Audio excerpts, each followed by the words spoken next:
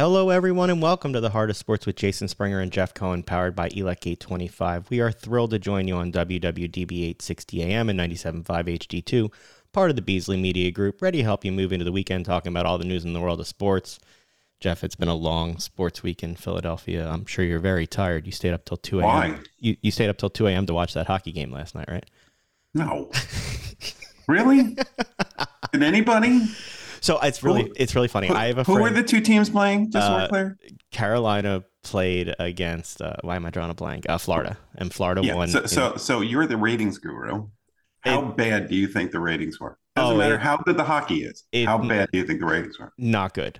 I mean, hockey didn't get any of the big markets. They had the Rangers in.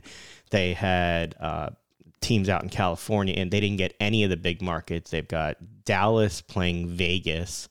They've got Carolina playing Florida. The hockey is spectacular. I don't think anybody will be watching, really. I'm sure it is spectacular, but not only did they not get big markets, they didn't get the stars.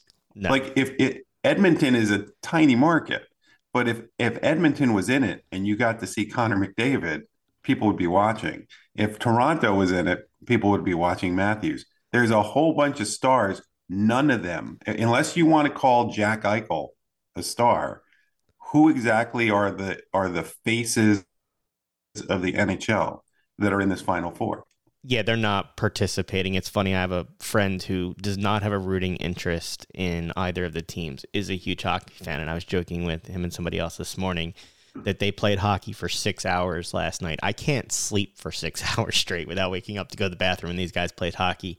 And I did not stay awake for the whole thing. My friend said he did, and I said, you're crazier than me, to which you would say the fact that I stayed up past midnight to watch into the second overtime makes me crazy, Jeff. So yeah, well, I know that it sounds very provincial and kind of stuck up to say it, but it's Florida versus Carolina. The thing that bothers and I'm not saying that it should be any other way. These are clearly the two best teams in the Eastern Conference, but it's Florida versus Carolina. And again, it's warm weather hockey. The thing that bothers me watching it, I love watching hockey, and I'm a fan, is it just reminds me how far away the Flyers are from this type of hockey. And Keith Jones had an upfront seat last night because along with participating in the third longest overtime game while he played for the Flyers, he just called the sixth longest overtime game. But, I mean, he's got to see that the product on the ice that he's calling is not the product of the team that he's coming to lead right now. And? What?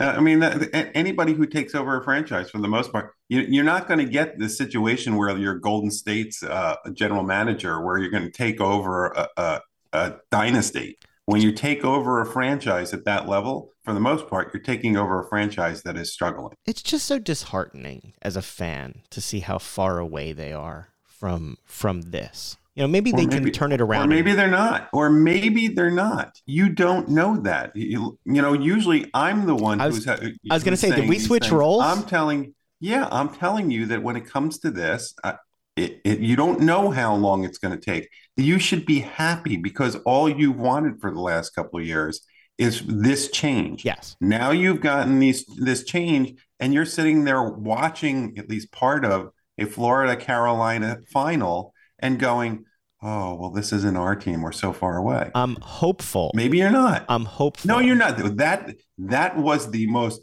poor example of hopeful I have seen in a long time. I am hopeful because there are new voices. I'm real, and so were they in the press conferences, that this is not a 1 year or maybe even 2 year turnaround. They'll make steps forward. They made steps forward this year. By the way, it's a 50-year turnaround. Exactly. Okay, so, maybe it'll have, I can't get out of my head, though. I don't know who wrote this story a couple weeks ago before the draft, before they were picking where everybody picked in the draft, and going, the Flyers have a really good chance because they haven't done well. They haven't had luck in it before. So if that same person wants to apply the last half a century to this, then the Flyers should win the Stanley Cup next year. Yeah, we should be all good. No, I don't. I don't subscribe to the we're due for luck theory of things. But don't you feel at least a tiny bit good that you have a young goalie, that you have a couple young, very good players in people like Travis Konechny that you can build around if the people now in the front office can find the right ways to build around it. Yes. And, Okay. Well, that's all you can ask for. I didn't say that I was measured in my fandom watching the games last night. What I'm shocked at is that you didn't go with, if you're going to go with this Eeyore sad sack thing, it is to say Sergei Bobrovsky is in goal in No, I've been doing that for Jimmy. Finals. I've been doing that for Jimmy Butler with the Heat, as opposed to Bobrovsky with the Panthers of the "we had him here" kind of guy. Or so we don't have Sergei Bobrovsky anymore. All right, we'll leave the hockey there and move to the we don't have or we do have anymore. We don't have a playoff team in the Sixers anymore, Jeff. Your surprise level is nothing. You called it before the season started. You warned me against getting sucked in, getting hope. I ignored you. I was wrong. Not that I ever believed it, but I wanted to believe it. I tried to talk myself into it. After game 1, did you believe it? No, I never felt comfortable. I didn't feel comfortable after game 5 in that series. I'm not talking about after game 5. I'm talking after game 1. Game 1 of the semifinal. No, No. I didn't think I didn't ever. How about game 2? No, I didn't. Never. I didn't feel comfortable with the way that series went. From the start, you got game 1. You got contributions from guys you didn't expect without Joel in the lineup. Okay. Right. Game 5 is the one. Once they lost their opportunity in game 6, I thought that they had the chance at home, but I wasn't confident they would do it because Boston had that pedigree of doing it before. So I never felt confident in the series they could do it. I was hopeful, like I always am as a fan. You know what you got after game 1? What? You got to see what basketball freedom looks like. Oh, that's what he wants, Jeff. He wants I will tell you that in 5 years, I'm going to say I told you so. Because you mean when we re-sign Harden? The single worst game for the franchise of the Sixers was game 1. Because James Harden turned back the clock a little bit for one game without Joel Embiid there. And now he is convinced that this version of James Harden is the old James Harden, where he can selfishly chuck the ball up, dribble the ball down, dominate the ball for 20 out of 24 seconds, and do whatever he wants, and also think he's going to win a championship. And he can't do any of that on a consistent basis. And if anybody has ever watched him, when's James Harden gone to the NBA Finals? When has James Harden carried a team for more than a game in the last few years? He is a disaster now, and he's a selfish disaster, and he's about to burn down the Philadelphia franchise if he comes back. I was just going to ask you that. First of all, it's exactly what you and Keith both said on last week's show, the trust and hero ball. Harden decided freedom was him having the ball in his hands, and you saw that in Game 7 where he just dribbled. You watch these other teams in the NBA. You watch Denver last night, the movement that they have on the court, the way that they use their players, the way they change their matchups. You watch the adjustments the Lakers make. Sixers never did that. Doc is gone, but and look, you know me, I wanted Doc gone. I did not think that he was the best coach. Now I'm petrified that you're going to be right. Here's what people are going to miss, because yes, you can go to the statistics of how many game 7s he's missed and how many potential series clinching games he's squandered, if you want to say it. But there are players on a court, and one of the things that I have a great fear of, if Harden comes back, and I'm still praying he doesn't, I'd rather burn it down our way than burn it down his way. I was going to ask you that. Would you rather take a year and let him go and get your salary cap cleaned up, knowing that you're well let's get to that in a couple of minutes. After we can come back to that after we talk to Dave. Okay. But before we go to that, the thing that people are going to realize they're going to miss with Doc is that Doc did have some control over these players that I fear somebody else may not. You mean Mike If D'Antoni? Doc got Harden, at least at times, to play different than basketball freedom, James. And my fear is that if James stays, that means James had some say over the coach, and the coach is going to coddle him, and we're going to have basketball freedom, James. Something that Keith said on last week's show keeps sticking in my head. He talked about how they have to re-sign Harden because Morey can't look like he has nothing to show after the Simmons deal. And that's my fear, is that James Harden gets 4 years. We get Mike D'Antoni, also that Daryl Morey can try and save face. So if Josh is still paying attention to his Sixers team instead of worrying about the Commanders, what he should do right now is fire Daryl Morey to take that decision out of his hands. Do you see that coming? Daryl feels like he is connected at the hip to Harden. We all know it. And if it's going to mean 4 years, $40 million a year, whatever it is, for Harden, then get somebody else in here that says, you know what? What do we need to do to get back in 3 years? And that may be, cover your ears, everyone, trade Joel Embiid now and start over, not as the process, but start over and just do it the right way. We're going to leave that there, and we're going to take it up after we talk some Union soccer. Welcome to the show, Radio Voice, the Philadelphia Union, on our sister station, 97.5, The Fanatic, Dave Leno. Dave, thanks for a few minutes. We can hear are you driving back to the stadium again? You're probably living there at this point. I am, Jason and Jeff, driving up and down the turnpike to Chester, but that's a good thing, right?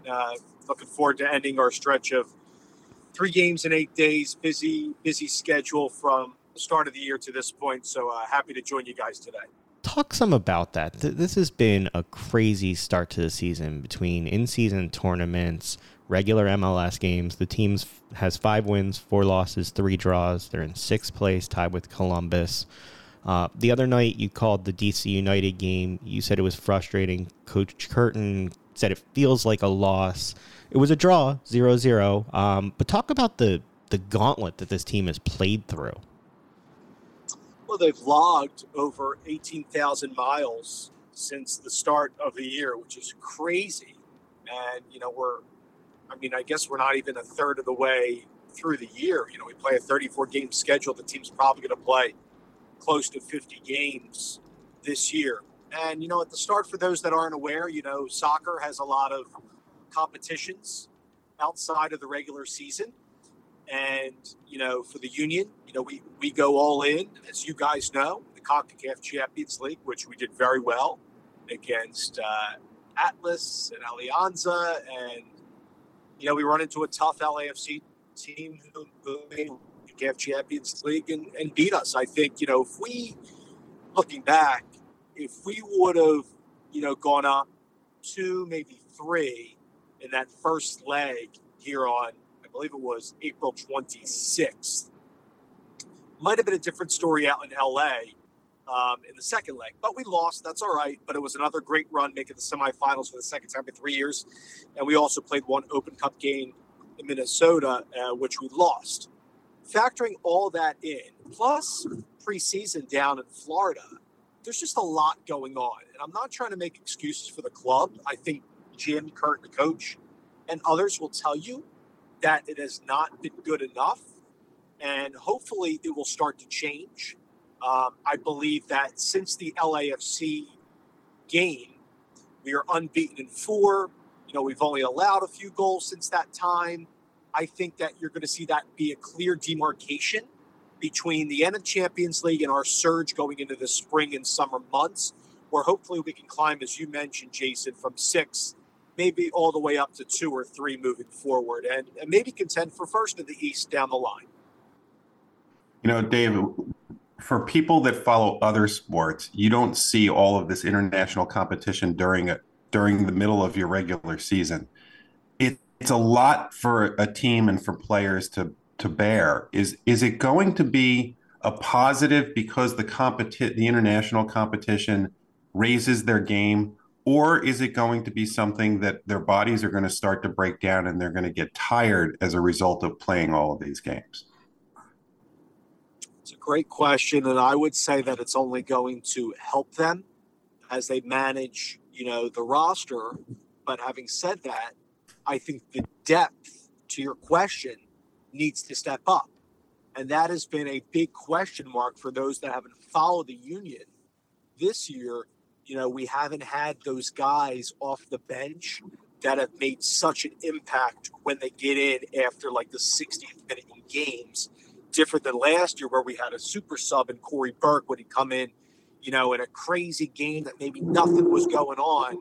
Burke would make a huge play on his own, would get the crowd fired up,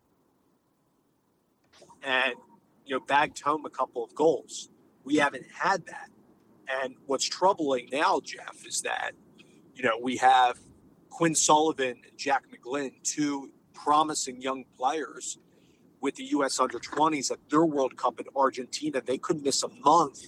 And then a lot of people haven't talked about it, but Andre Blake and also, one of our center backs, Damian Lowe, will likely miss June into July for the Gold Cup for Jamaica.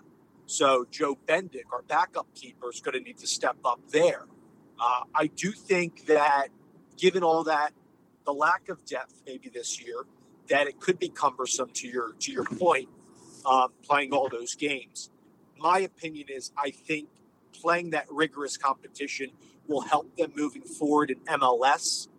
We do have a stretch where we're playing, like I said, 3 and 8. We had a midweek game for this DC game this past Wednesday. Then they play Memorial Day weekend at New York City FC. That's going to be a tough game as always. And then I think the week after that, we have another stretch of a midweek game and then a weekend game. So if you factor in all these midweek games, it definitely is going to take a toll on the body and need quick recovery.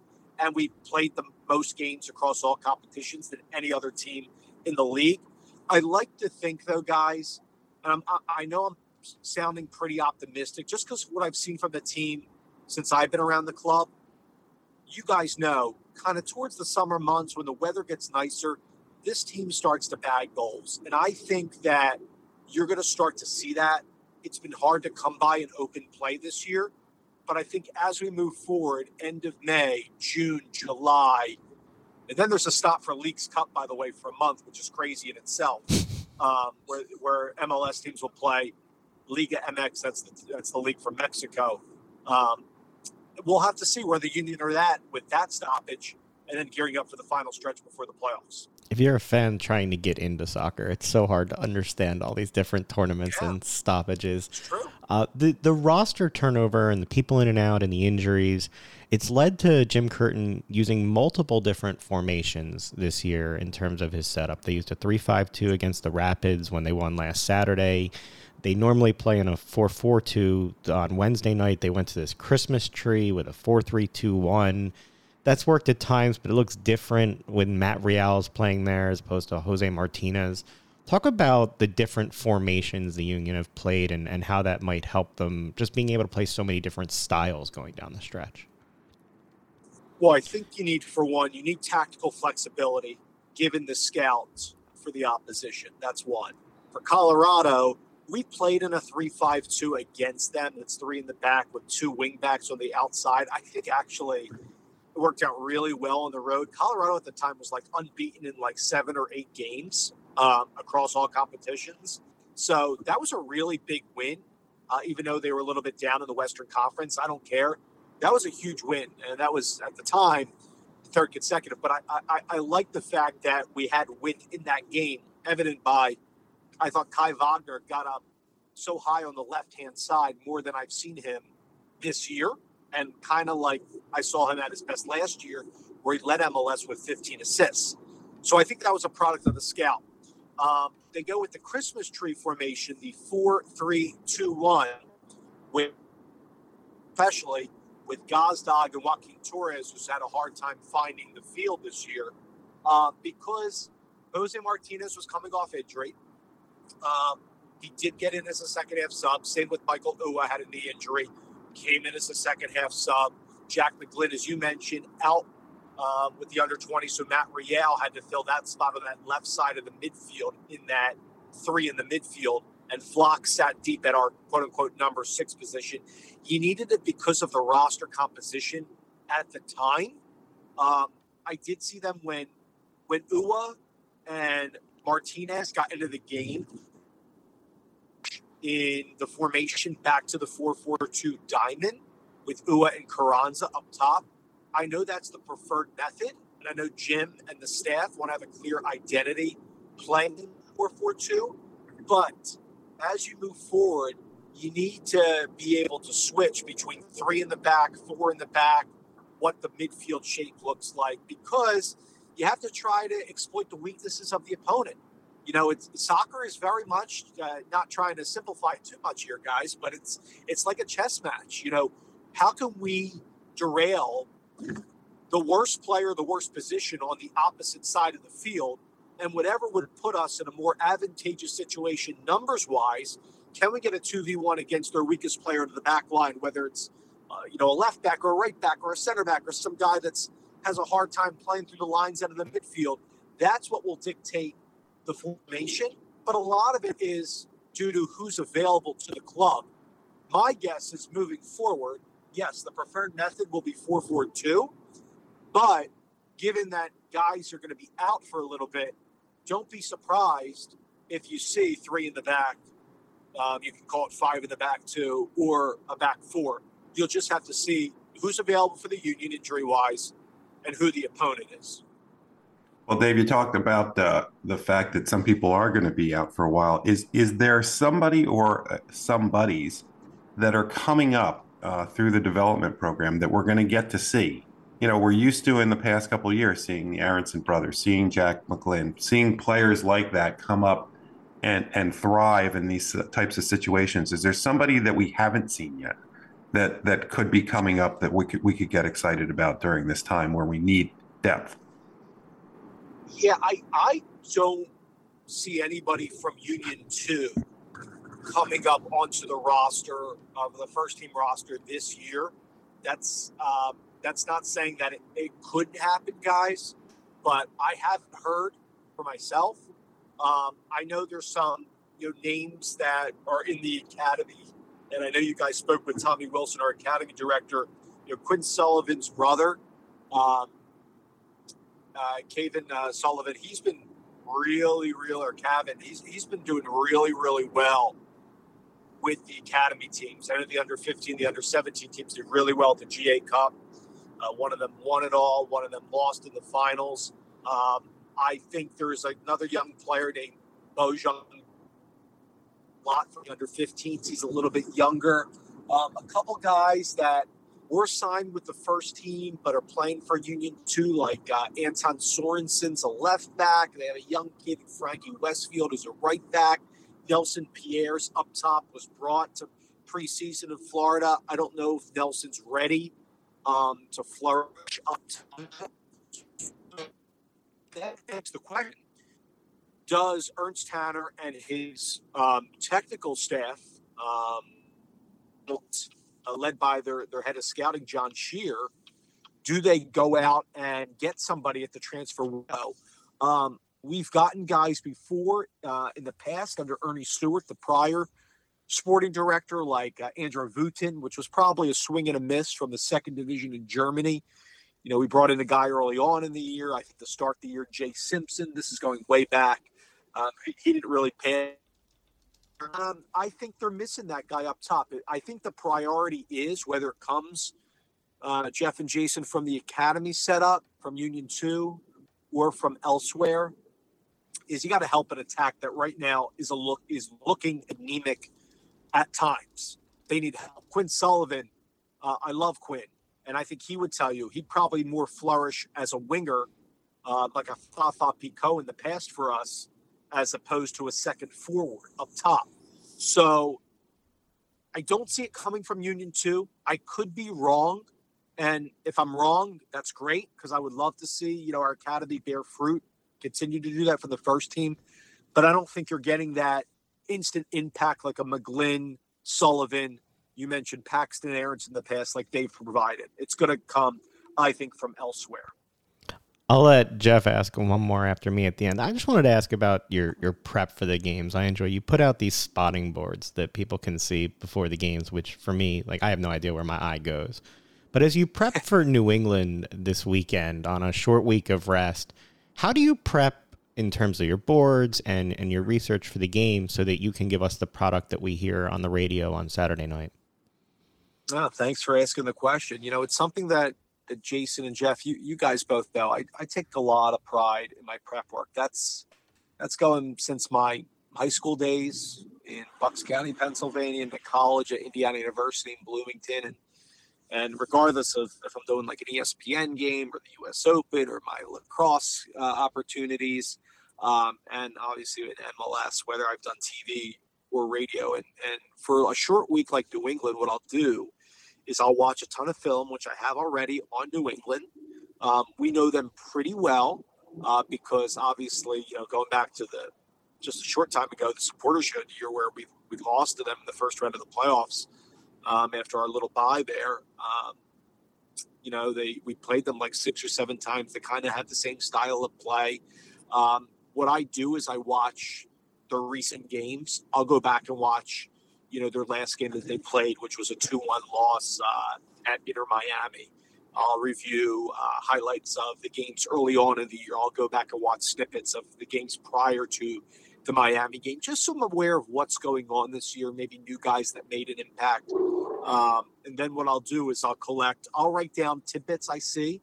It helps me with identification so I can, instead of names and numbers, I can go, okay, I know Brandon Bye wears, you know, blue boots. I know DeJuan Jones often comes up from the left-hand side, but he'll drift in to help Carlos Heel, who their number 10 drifts everywhere. And I can pick that up on film.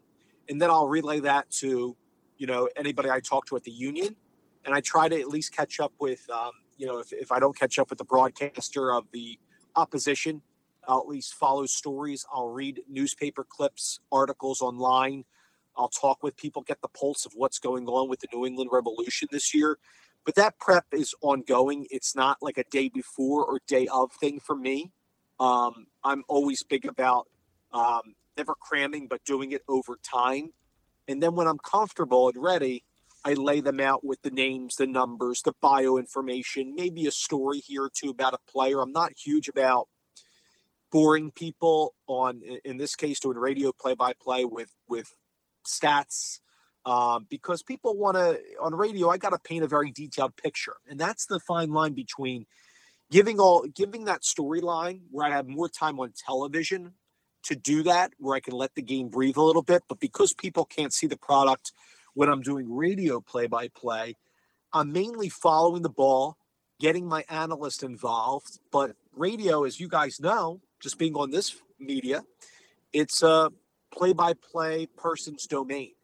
And I got to be on top of the play, descriptive as much as I can be. And what I do, guys, when I listen back to my tapes, I close my eyes and I say, can I envision what's really happening in front of me as if I was, you know, sitting in the stands at Super Park? Could I have been more descriptive in this sequence or in that sequence? Did I describe what the atmosphere was like? I always think of like when I listen to soccer on the radio, which I think is very, very tough. You guys know I do a lot of different sports. I'm always big about where the ball is in relation to goal, because sometimes if you just said Dave to Jason to Jeff, they cross it in. Like, you don't know where it is. Is it in the penalty area? Is it on the, you know, is it 30 yards away from goal? Like Jack Elliott attempted one from 55 yards away off of a dead ball free kick on that restart that almost chipped the goalkeeper. I had to explain that, how far away from goal that was. Not just, oh, here's a restart, here's a chance, oh, it just goes wide. Well, that's not descriptive enough. So it's not just the prep to your question. It's now trying to be the best radio broadcaster that I can be to make it sound like you guys are actually with me in the booth watching it before your eyes. So it's very challenging, but I love it. It's everything I dreamed about doing. And I don't take it for granted every time I cross that threshold into the stadium. In reviewing the film that you've been reviewing, do you see improvement? over the last month or so? Yes and no. Yes, those transition moments have been better. What I mean by that is transitioning from the back line to like when Martinez has been in or Leon Flock. Obviously, Martinez is the more preferred number 6, and then spraying it up high.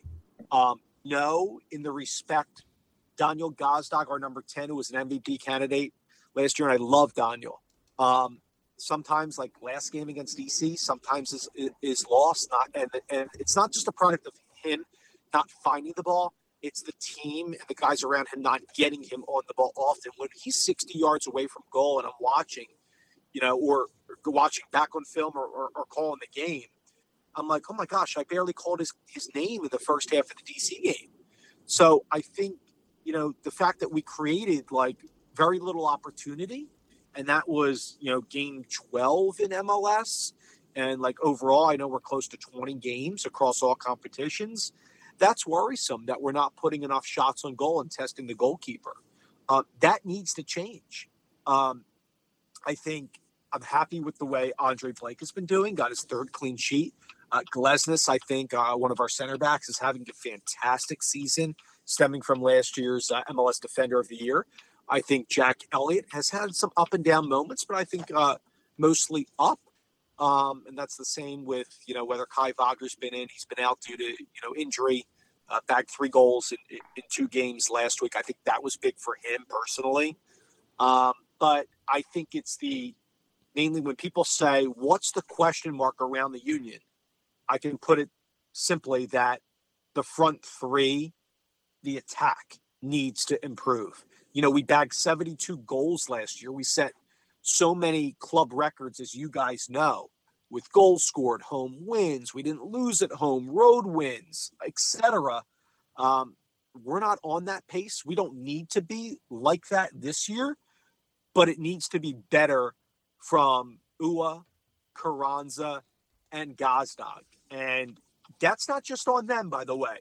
It's a product of, guys like Bedoya helping them out. And, when McGlynn's out, whoever's going to fill on that side of the diamond, maybe Leon Flock on Saturday against New England. It's the others that need to step up too. So it is collective. And I know that's an easy one there to say it's on everybody, but I think the staff would tell you that it hasn't been the Union way like we've seen, I guess, from last year. I think for me to talk to you guys now and say, can the Union go back to MLS Cup? I absolutely think they can, because they have, I think, on paper, one of the best starting 11s in MLS. The question mark is, and what needs to change to your question, is that when's the scoring coming, like from open play? That's been missing. How can we create more than, how can we get a minimum of 3 to 4 to 5 crosses into the box a half like we've seen in the past? We have not been doing this year. How can we isolate a defender 1v1 with a Carranza or Ua? Can we play a little more direct in space with balls over the top to get Ua more into the game? Can Gazdag be closer to goal? I'm giving you a lot here, but succinctly, I can say that we're a little bit off in this stretch. I know we're in 6. We're not too far from like FC Cincinnati, New England at the top. I don't know if a Supporter Shield year is realistic this go around, but could we get up, climb the table going towards the end of the year and make a run in the playoffs? Absolutely. We have the roster to do it. They just need to be productive on the field. David, with soccer, you're used to calling games that have kind of a time limit. I don't know if you stayed up to watch that hockey game, the 4 overtime hockey game. What would you do in a situation like that? How exactly do you keep your energy to keep going for a game that just seems to never end? 6 hours. Well, yeah. Listen, it reminded me of remember when the Flyers played was it Boston when Keith Primo scored that goal? So the best part was Keith 6 overtime. Yeah, Keith Jones played on that team, and last night he called that game, so he was there for both. Is that crazy? As a broadcaster, Jeff and Jason, I I love that. I mean, that's moments you live for. You just hope that your voice is as strong as it was at the start of the game, right upon the first faceoff. I guess in hockey terms, or for me, kickoff in soccer. I would relish those opportunities. I mean, I think that those are moments that I'm sitting here driving down to the stadium now that I think about, like, could there be a big goal at the death of the game against New England on the weekend, or could there be a stoppage time goal that wins it for the club? I would love those opportunities. I think that when you're doing a game like that, a 4 overtime hockey game, and I have done hockey in the past. One of my first gigs was with the ECHL Trenton Titans, AA hockey. I wasn't the play-by-play guy, but I was the PA announcer, and I could tell you, even doing games in overtime and just doing PA, but play-by-play for other things that have gone to extra innings and overtime across all sports, you got to build up to those moments. You don't want to start off the broadcast too hot and too excited, because you like a roller coaster. When you go up for that first big dip, you want to just slowly climb to the precipice and then to that peak, and then finally you can deliver.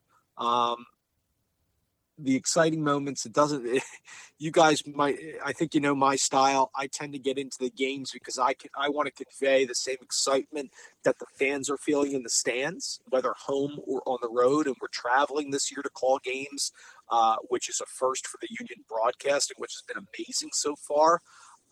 But I think that, when you get a 3-4 overtime game, you just hope, honestly, that you nail that game-winning goal or that big save too, that you could stay on top of the play, get your identification right, and deliver for all your stakeholders.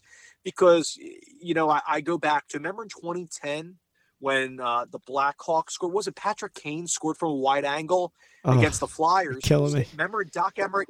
Nobody, Doc Emmerich, who's probably the best hockey broadcaster nationally ever, and I don't think anybody in the stands at the Flyers Arena knew that the puck went in, and that was the game-winning goal. That was the Stanley Cup goal to win it. So you just hope you just got to always be prepared. And I often find myself in soccer, especially on like restarts and like funky situations or a weird goal from outside the box. You got to be prepared for one of those goal-scoring opportunities, because you put your head down, you're buried in your notes, you're looking at your partner or somebody else, you're going to miss it. So amid all that 4 overtime game, you better make that big-time call. And that's something, obviously, that will live forever in many people's hearts. We can't wait to hear the next big-time call that you make. You can hear Dave Leno on 97.5, the radio voice of the Philadelphia Union. Dave, have a great call this weekend. Look forward to hearing you, and thanks for giving us some time. Talk to you soon. Loved it, Jason and Jeff. Thank you so much, and thanks for both your support, not only of our broadcasts, but of the Union, too. Hopefully we can keep climbing the table, guys. Continued success to both of you. Love the radio program and all the guys that you have on, and keep killing it out there. Thanks, man. You have a great day. Operating engineers are the men and women that move mountains. And the Engineers Labor Employer Cooperative, ELEC, puts them to work. They create opportunities for the men, women, and union signatory contractors of Local 825, repaving our roads, keeping our homes bright and warm, and even building our favorite team stadium.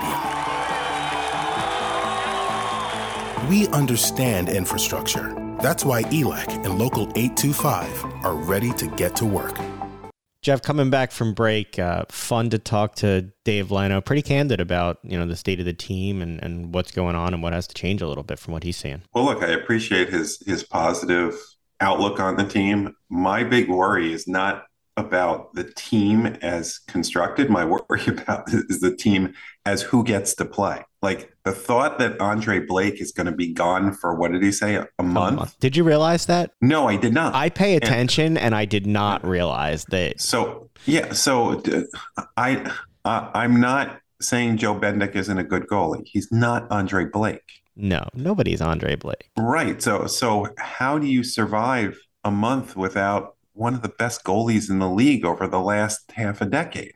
Yeah, it's concerning. I think that, to your question, they have played a little bit better in the last few games, but they've had so many players in and out due to injury or other play, or they've played so much that the players just need a little bit of a rest. I think they need to try to get in a rhythm, and I don't see when that happens before the end of July. Because that's what I'm worried about. What we saw, especially at the end of the season last season, was them scoring 7 goals in a game, them scoring half a dozen goals repeatedly, and you don't see that when you look at the scores of these games, and you don't see how they're going to be able to do that if they're not able to play together. Yeah, soccer is a game of patience and passing and like precision. And I don't see how you can do that without practicing and playing together. Yeah, we'll have to see what comes out. They've got a big match against New England Saturday night in Chester. It is fun. Brandon, my 6-year-old, is starting to get into soccer and wants me to take him to a game. So I'm kind of excited. He's starting to want to watch sports more with me. Adam just wants to see the Fanatic, the 3-year-old. That's like any game he sees, like we put on a baseball game for like something other than the Phillies, and he's looking for the Fanatic at their game too. He's like, "Where's the Fanatic?" I'm like, "Nope, not the Phillies, dude. That doesn't work that way."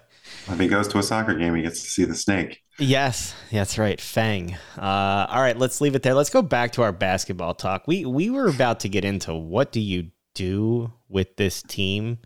Obviously, the coach and the players are all connected. What do they decide? I guess they decide on their player first. Are they going to bring Harden back? Because if they bring Harden back, that's probably going to be a different coach. Not that I think it should be, by the way. Like, I thought Doc should go. I thought the reasoning that it looks like Harden forced him out. I don't know whether that's cover for the team not wanting to make the call that he needed to go or what, but I don't like the optics that it seems to be becoming Harden's team, not Embiid's team. And I don't know how Embiid handles that in the wrong way. So, people keep saying that Harden drove him out. I believe that is partly true. The question is, the second part of it, though, is people kept saying Embiid liked Doc, and that is this now becoming Harden's team? I cannot fathom a world in which the Sixers did not go to Joel Embiid and ask him what he thought. And look, and if Joel had said, "I want Doc to be here," do you think that they would have fired Doc? I don't believe it. No. I believe that Joel came out and said the right things for a departing coach, and probably said, "You know what? I'll be okay." They got Doc fired with the way they played, not with what they said. Okay, if they didn't want Doc fired, they should have showed up for the end of Game 6 and shown up for Game 7. Other than that, you leave the conversation in somebody else's hand at that point. I am concerned about where they go. So, all right, let's talk about the options here. If they renew. And by the way, before you get to the options, the fact that Harden said out loud that he wants to go someplace with basketball freedom means he didn't have the freedom here. I don't think I've ever heard a professional athlete be as blunt as he was about, "I want to do things my way." And I don't want that for this team. I would rather take a step back than go forward with him. So if he opted out but signs a max contract with the Sixers, they'd be $9 million over the tax, spending about $180 million. They wouldn't have access to their $5 million mid-level exemption and be restricted in how much money they could take back in a trade. If he leaves and signs with a team that has cap space, they'll still be over the cap, but will be able to use the $12 million mid-level exception. The only way that they get under the cap is if Harden leaves and they trade Harris and don't take back any salary. They also have no draft picks this year. None in the first round, none in the second round. What do you do, Jeff? Because I don't like the idea. Considering how poorly they've drafted, other than Maxey and Embiid. They haven't. They just haven't given the guys they've drafted time to play. Isaiah Joe plays other places. Nobody's left here and become a star. Their drafting has been bad. Well, they haven't drafted at the top of the draft. They've been drafting guys in the second round or late first round. They drafted Bridges in the middle and of the traded round, him. Correct? Right, they traded him. Well, that's again, they didn't give him the chance to develop. He's done just fine everywhere else he's gone. You can't blame development. They traded him that day. No, look, I think that the front office is getting a pass here, and it's going on Doc and the players, but the pieces don't fit. The front office put this together, and it didn't work. And I don't want to run it back because I don't think it's going to work next year. I tried to buy in. I tried to go there, even though you warned me against it. I don't want to go back to this again. I don't want to watch James Harden dribbling the clock away at the top of the key while nobody moves on that court. I do not want to watch that brand of basketball. So I would rather take purgatory for a year, because then you get. Why are you saying a year? Why are you only saying a year? I'm going to look at this out. First of all, the projected practical cap space is negative $28 million right now. Okay, they have Harrell has a player option this year. House has a player option. These aren't Sixers options. These are player options. Mac McClung has a qualifying offer of 1 point. I cannot believe that he has a qualifying offer, a two-way contract of $1.7 million. But then you have Harden. He's got a player option. Paul Reed has a qualifying offer. Melton has $8 million guaranteed next year. Your boy Jaden Springer has a club option 24-25. Here's the worst one. You're stuck with PJ Tucker next year. Yeah. And he has a player option for almost $12 million for the year after. So PJ is tied to Joel, I think, more than James.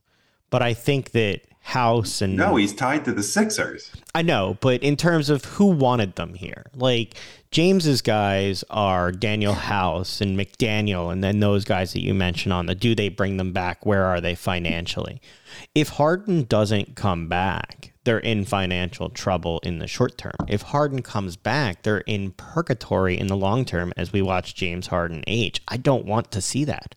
I just don't. But this is the age-old problem of do you sell your future for your present? And so the question is, do you believe that James Harden next year coming back with this roster and a potential tweak or two can win a championship? No. My answer is no. No. What you saw was a heartless performance in a game 7 of a person who's now said he's going to play his way, and we know his way will not win. There is no way that if James Harden plays in his basketball freedom world, there is no way they can win a championship. He turns 34 in August. He ranks 7th in total minutes. He ranks 7th in total minutes played among active players. It's a lot of wear and tear on a body that he's forced himself out other places. And no, I don't want to lock myself in for 4 years of James Harden. Now, this is not hindsight. Neither you or I wanted this trade on the front side. So we're taking this position knowing that we didn't want him here in the first place. We wanted the Halliburton deal with Buddy Hield, but we didn't get that. And now we're here. So then the question becomes, all right, what do you do if you don't bring back Harden? Because Keith and I, we talked about it, and we talked about it earlier. Morey isn't going to want to have nothing to show for that trade. But locking yourself into Harden for 4 years, like, I don't know, that concerns me a lot. I think I don't see any good options right now, but the worst option would be keeping Harden. People want to keep talking about somehow getting rid of Harden and bringing Kyrie Irving in here. That will turn off so many people. But oh God, I don't want that. And by the way, it doesn't get any better with future assets. They owe their 2025 pick is top 6 protected first round to Oklahoma City. So they don't get that one. If not in 2025, the Thunder receive either the 26 or 27 top 4 protected first. 2 years after the first to the Thunder is conveyed, they send Brooklyn a top 8 protected first in either 2027 or 2028. They have 3 second picks available to trade. That is all that they own in their future, is 3 second round picks that they can trade. I could make you feel even worse. Oh, God. Ready? What, by watching the other series? Jimmy Butler won game 1 of the Eastern Conference Finals. I know, and I threw stuff. It just twists the knife in, doesn't it? It does. Now, I know that, okay, looking at it now. I'm watching you. See, people can't see your face, but watching you twist to try to find something positive out of what I just said. There's nothing positive. Painful thing other than it's disingenuous, in my opinion, for people to look back and say that they would have kept a 30-year-old Jimmy Butler over a 21-year-old Ben Simmons, who was a top draft pick. It defies logic of what it is. Why was that? Why was that a required choice? Because I think they signed Tobias because Jimmy left to the deal that they did, and they chose one or the other. I don't think that Jimmy wanted to play with Ben. If we remember back, I think Jimmy didn't want to play with Ben. And guess what? So Jimmy would have been in his face all the time. I don't. And then we would have ended up in the same spot. But the Sixers management chose Ben. So they're getting a free pass. But it's not disingenuous. But the answer was Jimmy Butler should have stayed. The Sixers should not have traded him, especially for what they traded him for. Because Jimmy Butler and Ben Simmons would have sulked the same way he ended up sulking. Jimmy Butler is the alpha that this team needs. He was the guy that got Embiid accountable. Embiid still wants to play with him. So how would it have been it would have been better to have Jimmy here with Ben supposedly unhappy. I agree with you. Would still have Jimmy Butler. I agree with you. Maybe he would have made Ben Simmons better. Ben Simmons might not have liked the fact that he had to listen to him, but maybe he would have had to listen to him. Why didn't management make that happen? I agree with you. Because they didn't have the spine to stand up at the time to Ben Simmons, because they thought that Ben Simmons was going to be a star instead of shrinking every time the ball came into him. So do they have it to stand up to James Harden?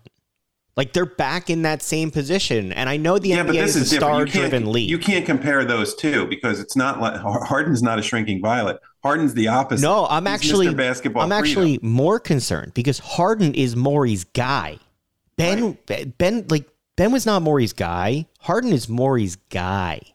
That's his dude. I don't get it. Have you ever seen in any sport a general manager, other than quarterbacks, have you ever seen in any sport where a general manager and a player are tied like this? No. Anywhere? No, not at all. And it's concerning because I don't feel like he's making the moves that are in the best interest of the Sixers. Like, nothing that we're watching. I believe Morey thinks he's doing what's in the best interest, but he's blinded by the James Harden mystique, which I don't get. He is, because people seem to easily forget that James Harden, if you just don't want to just look at what just happened in the playoffs, you can look at just the last 3-4 years of James Harden. And James Harden has been a bad teammate and a bad influence. This is a guy who is in Houston, and supposedly he wants to go back to this place where he basically fattened himself up in order to get traded out of the city, and then went to Brooklyn and didn't like what he saw there and fattened himself up and sulked his way out of there. And now he's here and he's saying, I don't want my Hall of Fame coach to be here because he's not letting me be me. Yeah. Look, I'm very concerned because Sixers fans, they haven't reached apathy yet, but like you did. I think in mass they haven't, but I feel like you have. I gave up my season tickets 2 years ago. And I think that you're the leading edge of that if something doesn't change. Look, I don't want to be a leader in throwing the Sixers out the door, but the Sixers organization is right now not doing anything in a way that gives anybody any confidence and hope. And the worst thing that the weird thing is the Sixers win 50 games every year. And there appears to be a level of apathy setting in. Yes. And if they put James Harden at the podium and announce a 4-year deal, nobody's going to care anymore. Nobody will care. They can go set the record for 70 plus wins in a regular season, and they're just going to say, okay, come back to me in April, May, and let's see what happens. They're going to do what you said to me all year. Show me when you win the second round. I know what the Sixers are going to do. They're going to tell people, they're going to sit there and they're going to tell their fans, well, if you want to get to the playoffs, if you want those playoff tickets, you're going to have to buy those season tickets to get there. And less people are buying that. Look, you know that it's a problem when you have to sell yourself as this team's different. Okay? Then that's all I kept hearing all year long is this team's different. They've got more depth. They've got more veterans. They're more ready. No, in the big moment, they weren't any different. They folded. And it made me cringe hearing Keith say the word quit, because I don't like saying that athletes quit. I don't like to question their intent, but I'm having a hard time figuring out what these players actually did in that late game 6 and that game 7. I don't know if, Embiid was fatigued. I'm not trying to make excuses, but I was shocked that there was not more effort out on that floor. Boston just out-hustled everything. And then you saw it, Miami out-hustled Boston in game 1. What did I tell you before the playoffs? Who's the guy I didn't want to see? Eric Spoelstra. The job that, you talk about coaching done, him and Jimmy, it's the two of them. They got your boy Duncan Robinson out there at this point, who couldn't get the court all season long, and they're out there beating everybody. He hasn't exactly done much in his time out there. But that's my point, is they're down so many players, and yet they're still winning because they're playing team basketball. They've got movement, and they're doing the things that they should do that you want to see. Then you flip on the other channel and you watch what Denver's doing, and it's like, wow. Yeah, see how many minutes it takes us to get to Denver. Like nobody seems to know what's going on out in Denver. But when you watch Jokic play, he's so smooth. Is it not jaw-dropping to watch a guy who doesn't seem to have the physical gifts of most of the NBA be able to do what he does against superior athletes? I'm sorry we have less than a minute for this, because he deserves. That's all we have left. He deserves more.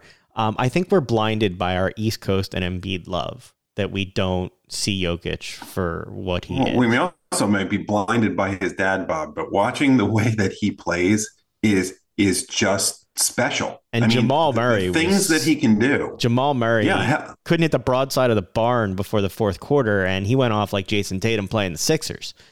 It was, and I don't see, people want to focus on the Lakers. I don't see how the Lakers can come back from this. Yes, they're going home now, but you watch LeBron James, and he is so talented, but he's just wearing down. You can having to do everything at the age of 38 is an impossible task. Going to be our last thought. Thanks so much for joining us this week. Make sure to join us next Friday night to help you start your weekend in style. Have a great one. We'll talk to you next week. Bye-bye.